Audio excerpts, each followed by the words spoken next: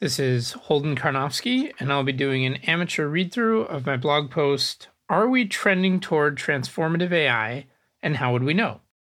This is one of 4 posts summarizing hundreds of pages of technical reports focused almost entirely on forecasting one number, the year by which transformative AI will be developed. By transformative AI, I mean AI powerful enough to bring us into a new, qualitatively different future. I specifically focus on what I'm calling PASTA, which is Process for Automating Scientific and Technological Advancement. The sooner PASTA might be developed, the sooner the world could change radically, and the more important it seems to be thinking today about how to make that change go well versus poorly. In this post, and the next, I will talk about the forecasting methods underlying my current view. I believe there's more than a 10% chance we'll see something PASTA-like enough to qualify as transformative AI within 15 years, so that's by 2036 or so. About a 50% chance we'll see it within 40 years, by 2060 or so, and about a 2/3 chance we'll see it this century, so that's by 2100. Below, I will first discuss what kind of forecast I'm going for. I'm not sure whether it will feel as though transformative AI is on the way long before it arrives. I'm hoping, instead, that we can use trends and key underlying facts about the world, such as AI capabilities, model size, etc., to forecast a qualitatively unfamiliar future. An analogy for this sort of forecasting would be something like, this water isn't bubbling, and there are no signs of bubbling, but the temperature has gone from 70 degrees Fahrenheit to 150 degrees, and if it hits 212 degrees, the water will bubble. Another analogy, it's like forecasting school closures and overbooked hospitals when there aren't any yet, based on trends in reported infections. After that, I'll discuss whether we can look for trends in how impressive or capable AI systems are. I think this approach is unreliable. AI progress may not trend in the way we expect, and in my experience, different AI researchers have radically different intuitions about which systems are impressive or capable and how progress is going. Finally, I'll briefly discuss Grace et al. 2017, which is the best existing survey of AI researchers on transformative AI timelines. Its conclusions broadly seem in line with my own forecasts, though there are signs the researchers were not thinking very hard about the questions. The next piece in this series will focus on Ajay Kotra's Forecasting Transformative AI with Biological Anchors, and below I'll call that bioanchors. This is the forecast I find most informative for transformative AI. Next section. What kind of forecast am I going for? There are a couple of ways in which forecasting transformative AI is different from the kind of forecasting we might be used to.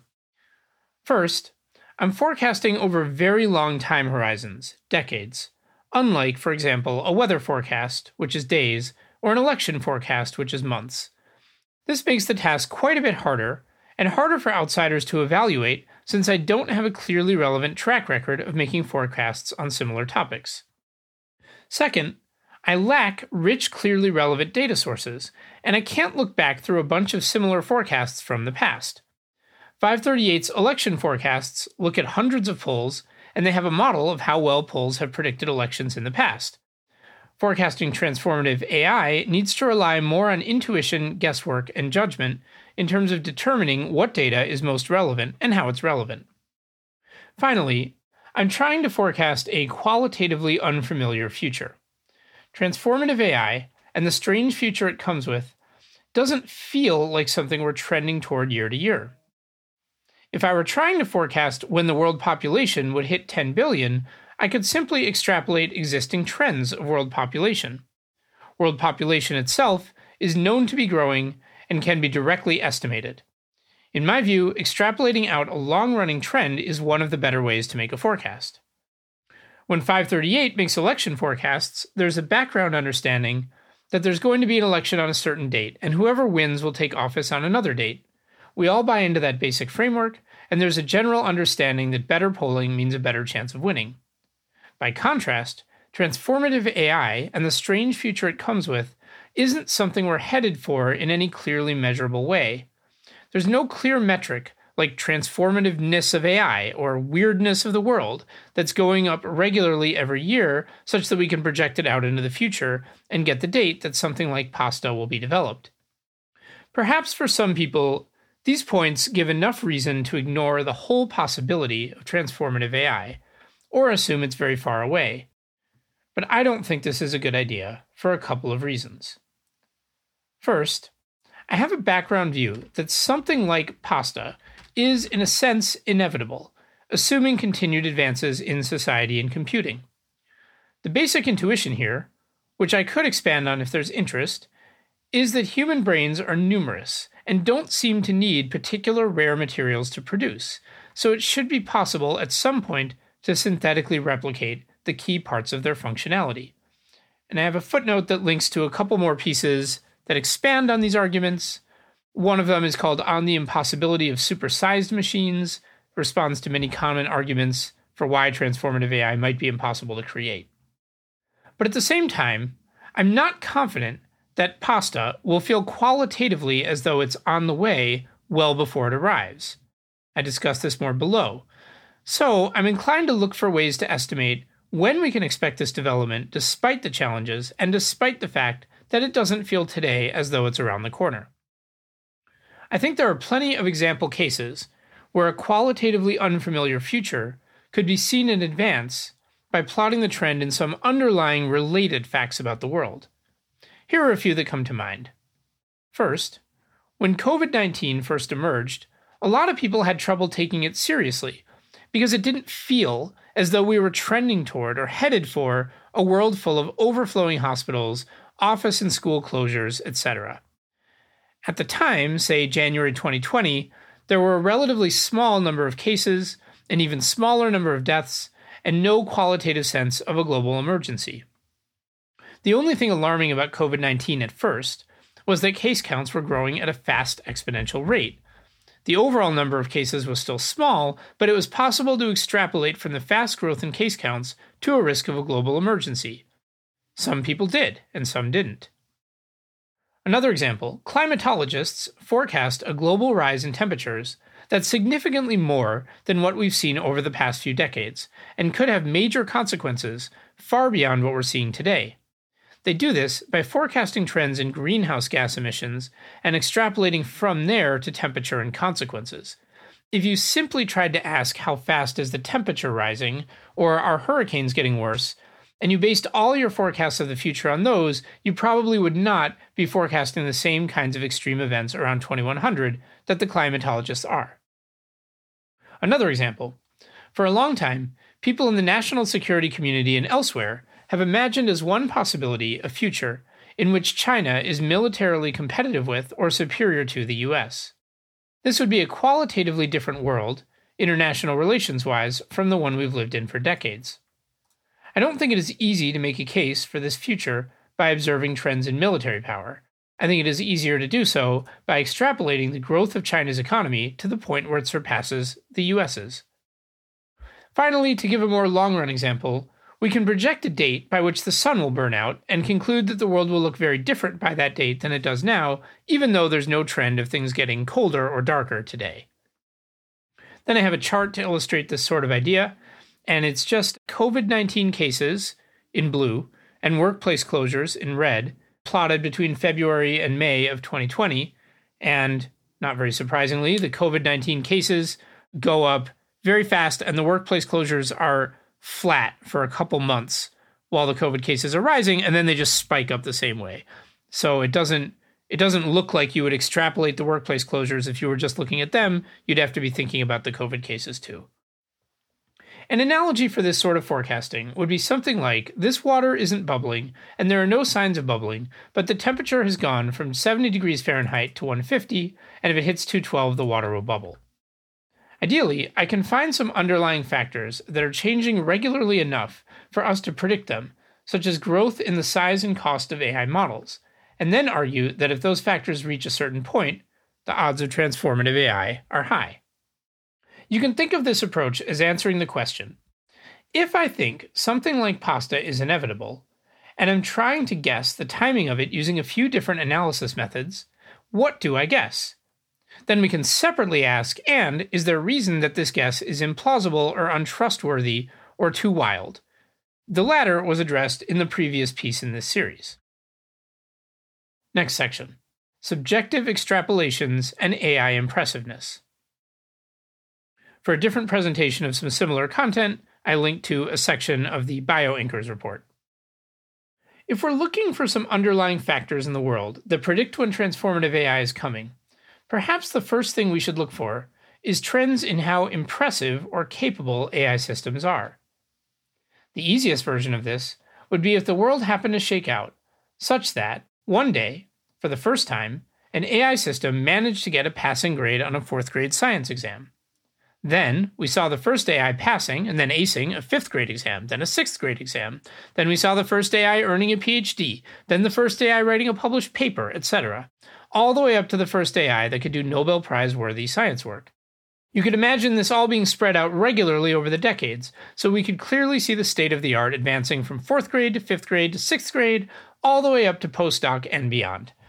And all of this could be happening slowly and regularly enough that we could start putting a date on full-blown scientist AI several decades in advance.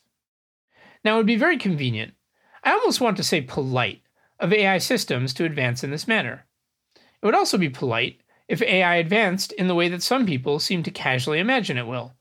First taking over jobs like truck driver and assembly line worker, then jobs like teacher and IT support, and then jobs like doctor and lawyer before progressing to scientist.